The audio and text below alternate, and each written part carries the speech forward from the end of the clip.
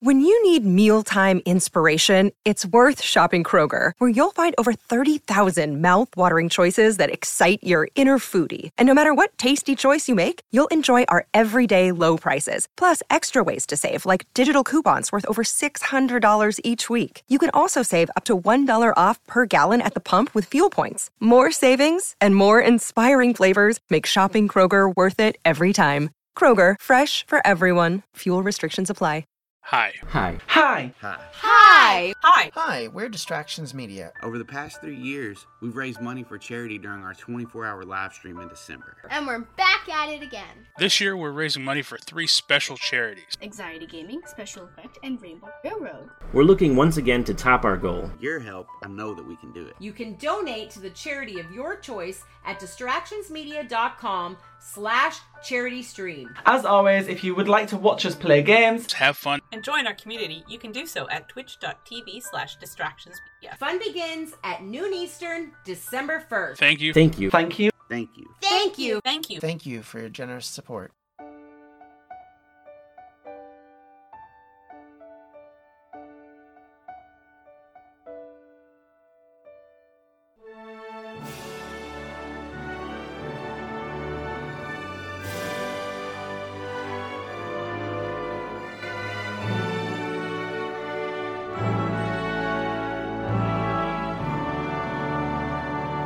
Welcome back to the Welsh History Podcast, episode 92, Llywelyn and Edward. Hey, before we begin this episode, I just wanted to touch on something that is fairly important to our story of Wales, and to steal someone else's title. We also now need to talk about the most controversial English ruler in Welsh history, one who has gone down in infamy amongst Welsh nationalists for years. Edward I. Of course, not only them, we have an entire movie based on his indiscretions in Scotland called Braveheart, and certainly there is books and books about his deeds/misdeeds, depending on your point of view. As our story begins, he's still a teenager, a troublemaker, and in the hands of his French relatives. At this point, he's basically a pawn in the Game of Thrones. But over the next few episodes, that will change from brigand to king and then to conqueror. He is, as most of us are, a complex individual who can be seen in different lights depending on your nationality, status, and language. In years since the resurgence of Welsh nationalism, he has taken on the foil for the last true, in quotes, Prince of Wales, the dastardly person who defeated Llywelyn by Welsh betrayal and created the Ring of Iron and Stone that captured and imprisoned Wales as the first victim of English imperialism. That's certainly the definition that I think most Welsh nationalists would probably agree with. Certainly some who aren't necessarily nationalists might agree with, and certainly some historians in the past have taken that position. But again, this is why we need to talk about him. The role he plays in the history of Wales is significant.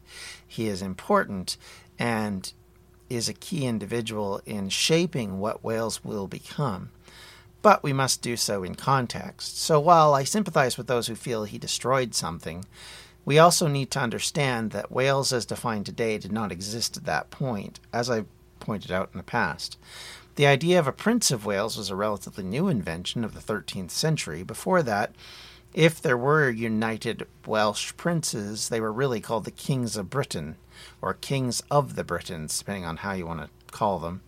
Welsh identity as Cymru was simply something of an innovation born of a common language and a common experience, that even within Wales there was never really united going forward even up to the 13th century, and it was something that they didn't really define themselves even as far back as the 6th century.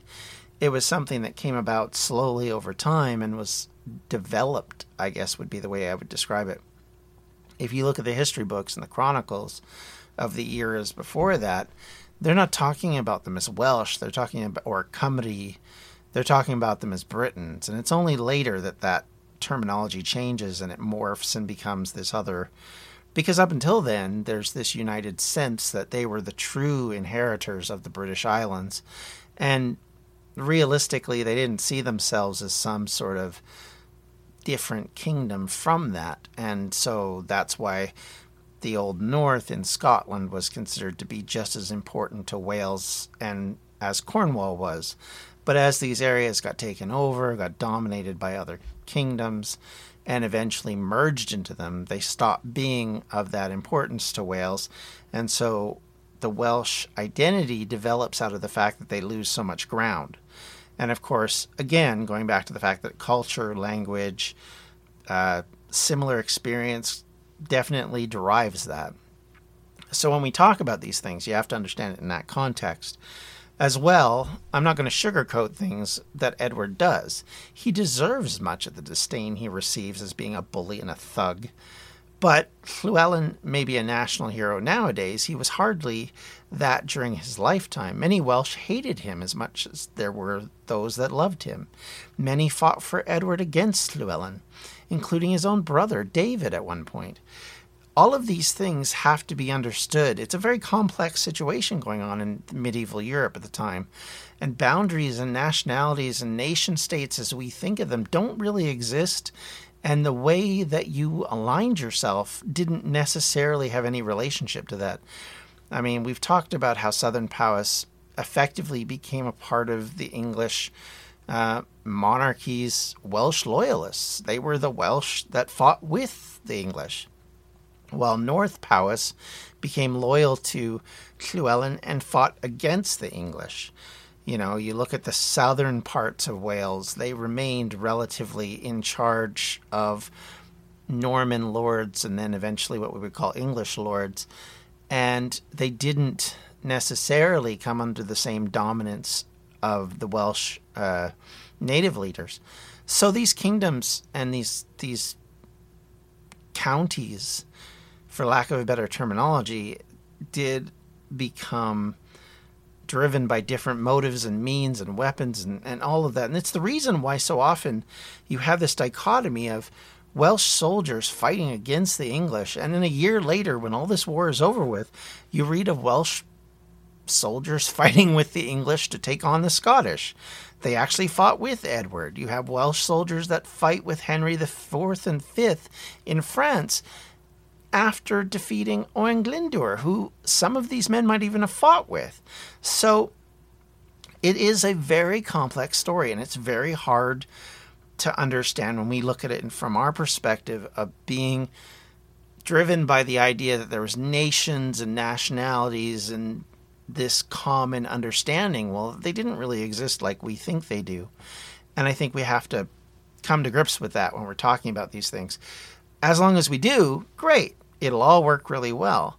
So mostly this kind of thing is something I want to discuss because I want to make sure you understand that while there's a lot of nation building that's built up out of this story especially, it doesn't necessarily translate to what the people of that period thought and understood. Certainly there are poets and there are writers who will lament this day coming up in a few years, that will look back at this time as being a golden age, that will wish for the return of independence. Make no mistake, there were Welsh people who definitely did not appreciate what Edward would do. But at the same time, we have to understand there are people who are on his side. There are people who are not necessarily super happy with Llewellyn and what he does here. With that said, the story today is talking about how these two first confronted each other and what it was over, and how this started this rivalry that would begin for the next 30 years, effectively.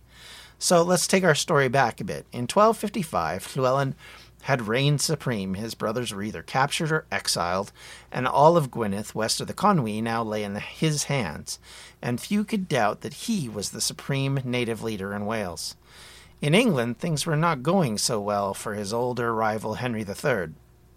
His son Edward, who of course we've just mentioned, had been named for the old Anglo-Saxon saint who had been king, but he himself was much more related to and much more in the grips of his French roots. His mother had dominance over him in quite a way in his early upbringing. And because of that, Eleanor of Provence, his mother, and her family tried as much as they could to get their claws into him and to dominate his thinking and to develop his processes of thought. This, along with his rather quick temper and his general willingness to get into scrapes like a local thug rather than a prince, apparently did worry some of the kingdom. Certain English nobles were not very happy to see their heir cavorting with, in quotes, foreigners, and felt he was not very well managed. And there's a lot of feeling you get from this period that Eleanor was disliked because she was, in quotes, a foreigner. And it's an interesting situation when you have people who've only really been in the country for less than 200 years now looking at, the other nobility coming from France. And to be fair, the Norman-dominated part of France as somehow foreign and distrust, somebody to distrust. Meanwhile, for 16 months, Llywelyn has been waiting, biding his time while the young Edward was causing trouble in France and Henry was facing growing opposition in England from his nobility. Llywelyn was crawling ever forward. Likely, he needed nearly a year and a half to establish himself throughout Gwynedd, especially the part to the west of the Conwy, his land that he had taken over, and build his relationships with various lords, keep everyone on side, to make connections with them so that they would serve him in his expanded domain. You can't have your nobility fighting against you. We talked a bit about this in the previous episode on how this would create issues for him down the road if he didn't get them on board. Also key to the expansion was getting the rest of the native and English lords on side to keep them from opposing him in his goals. This is likely where he was able to create the relationships that would serve him over this next nearly 30 years in the defense against the English crown. And as much as he was preparing through negotiation and relationships, make no mistake, Llywelyn was preparing militarily. He knew that he could not stay unopposed for long, and the idea of a united Welsh front would make Henry, and by extension Edward, very unhappy. So all of this culminates in what happens with the four cantrefs, and they themselves had remained fairly unhappy ever since they'd been taken over in 1247. After the Treaty of Woodstock, which of course succeeded all of the area that was a part of Gwynedd that was east of the Conwy into the hands of the English, and specifically into the hands of Henry. And that created problems because, of course, this was a Welsh-controlled land, had been for a while, ever since Llywelyn ap Iorwerth had taken them over, and had been previously a part of Gwynedd, even going back centuries before that. So there wasn't a natural link or unity with the English. So there was already a lot of hostility in that regard. So you can see where the problems begin even from there. That they remained in 1253, so we're talking quite a number of years, a few years later, almost 6 years later, Henry had urged his overlord there, Alan Lachouche, to keep some of the Welsh traditions intact, not to go overboard in enforcing English law, and in fact, effectively keep all of the Welsh laws and traditions in place so that everything was still ruled the same way and everyone was still treated the same way, thus allowing them not to feel like they were being oppressed and to treat them with a very light hand. This must have, of course, come from the pressure they were feeling because these former lands of Gwynedd had been on edge for quite some time. And Lachouche made a remark later in hindsight which seemed rather foolish, that the Welsh in the area were happy under English rule. Of course, this was apparently never true. If he actually believed it, he would have been proven wrong fairly quickly after this. In 1254, so 1 year later, possibly to teach his new heir how to rule, Henry gave the four cantrefs to Edward, and so these became his first Welsh possessions that he'd acquired and put him on the doorstep of confronting the ambitions of Llywelyn. Edward's steward, Geoffrey de Langley, at some point, likely in the mid to late 1255, took over the running of the area from Lachouche. Henry and Edward, as previously mentioned, were distracted with problems in Gascony, as another part of the realm was having issues, and because of this, were not in the country. They were actually back over in France in this period. And this left the people of the Four Cantrefs to effectively start to cause a ruckus. And in doing that, the nobles of the area had actually called on Llewellyn to come help them. He himself was still controlling only a small part of Gwynedd, and effectively they hoped he would come save them from the English. In less than 10 years, the English were already in trouble in the area for obvious reasons.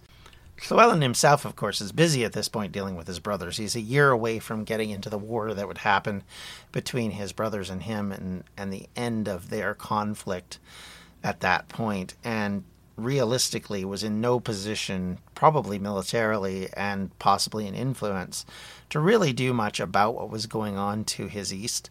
And I'm sure probably looked at what was going on with the king and was a little unnerved to get involved, or possibly he may have encouraged things without jumping in himself. Either way, nothing really came of this. Instead, it would wait until he had possession of all of Gwynedd and was preparing to maximize on the king's distraction. Matthew Paris, the Norman English chronicler, would say that de Langley's arrogance got the better of him at this point. Once again, the overseer of the Cantrefs claiming that the Welsh were pacified. Once again, that claim, of course, rang hollow. And this time, Llewellyn was ready to act. Unfortunately, we only have the English writer's word on what caused the final problem. He claims it came about because the Welsh wanted to be ruled under their own laws and their own customs, and likely their own language, rather than the English ones. However, as historian Beverly Smith points out, there is no evidence that there was any change to how the Welsh were governed from 1253 to 1256. If anything, it seems to have been very static and very much the same as it had been in the past. Smith postulates that maybe de Langley had been more stringent in enforcing laws or more greedy in claiming taxes and payments that would be made for different fees, and that there could be some evidence that these changes, more than a specific English law, demand, or a cultural change, created these issues. De Langley would later seek a pardon from the crown for his portion of the Welsh problems, which, as, again, Professor Smith points out, likely points that he had something to do with what was going on, and certainly points that his methods weren't well received. Possibly he was more harsh and more demanding and turned a blind eye to the anger he was generating. Edward himself only visited the new territory once in the summer of 1256, and one wonders if he really did not fully understand the seething discontent in the area, or if de Langley was able to more or less cover it up and act as if nothing was wrong. Or did it just come down to the fact that Edward just didn't care because he had pressing concerns elsewhere, or didn't necessarily understand the statecraft needed? I mean, this is someone who, as we've been pointing out, was well known for being a bit of a bully, had been going around with his cousins creating problems and mischief in France, and you wonder if he basically still had that attitude when he got there. So we don't really know what caused this to continue to spiral out of control, but certainly there is some question of this being an issue. Either way, in 1256, in the midst of this anger, the Welsh rose up in the autumn, likely encouraged by Llewellyn to do so, of course. That would make sense. Basically, you've given Llewellyn enough time. He's got his base reestablished. He's got the loyalty of his nobles. He is unified in purpose, and that purpose is to take back the rest of Gwyneth's land, to take back the last of his grandfather's possessions that he had owned before the defeat and the Treaty of Woodstock. So all of these things came about at this point, and you have this sort of perfect storm. And some suggestions, of course, have laid the blame on Edward, who stirred up the pot on his visit. The suggestion is that basically he may not have repaired the damage his underlings had done, made it worse. We don't really know. The other problem is we don't know how much influence Edward had in the circumstance anyway, because the Queen, Eleanor, had been the one who put a lot of these people in charge. She was basically the one controlling Edward's movements, his associates, his leadership, and de Langley was her choice. And so as much as some of this blame comes on Edward, it could likely be it's more to do with the rest of the crown being at fault, more than necessarily the prince being at fault for what happens. And of course, simply put, Matthew Paris seems to have disliked Edward, and his bias means that we're always going to find fault with the prince. But as we said, there's probably blame enough to go around at all levels of the royal house. Whether initiated by Welsh nobles or by the encouragement of Llywelyn, it didn't make a difference in the end. The leaders of the Welsh nobility overthrew their English masters and in the end gave the area back to Llywelyn, who then united both sides of the Conwy together, as Gwynedd had in 2 years entered 1257, not as a divided kingdom that had been then subdivided amongst siblings, but rather a united, governed whole under one king, Llywelyn ap Griffith. And he now was on the ascendancy, and Edward was just about to run into his own set of problems as Henry and him start to conflict over the barons. And next time we'll talk more about all that. So, with that in mind, if you need to have any comments, concerns, or questions, you can always reach me at the welshhistorypodcast@gmail.com. You can also reach me on Twitter at welshhistorypod. I do try and reply as often as I can. If you want to follow my other interests, you can follow me at LinsteadDM, which is my other Twitter account where I talk more about other stuff we're doing. As a reminder, in a week, we are actually having our 24-hour live stream, which is a charity live stream that we're doing, as was advertised at the beginning of this episode. Can I ask you to consider donating to this? You can do that at distractionsmedia.com/charity stream and just pick whichever charity you want. There's a charity from the UK, a charity from the USA, and a charity from Canada. So you can pick one of them and donate to them. And I would very much appreciate it. It is awesome what these people do. And I hope you guys have a great day, and we'll talk to you next time. Take care. Bye-bye. This has been a Distractions Media production, and for everything we do, check out distractionsmedia.com. I'm Ken Harbaugh, host of Burn the Boats from Evergreen Podcasts. I interview political leaders and influencers, folks like award-winning journalist Soledad O'Brien and conservative columnist Bill Kristol, about the choices they confront when failure is not an option. I won't agree with everyone I talk to, but I respect anyone who believes in something enough to risk everything for it. Because history belongs to those willing to burn the boats. Episodes are out every other week wherever you get your podcasts.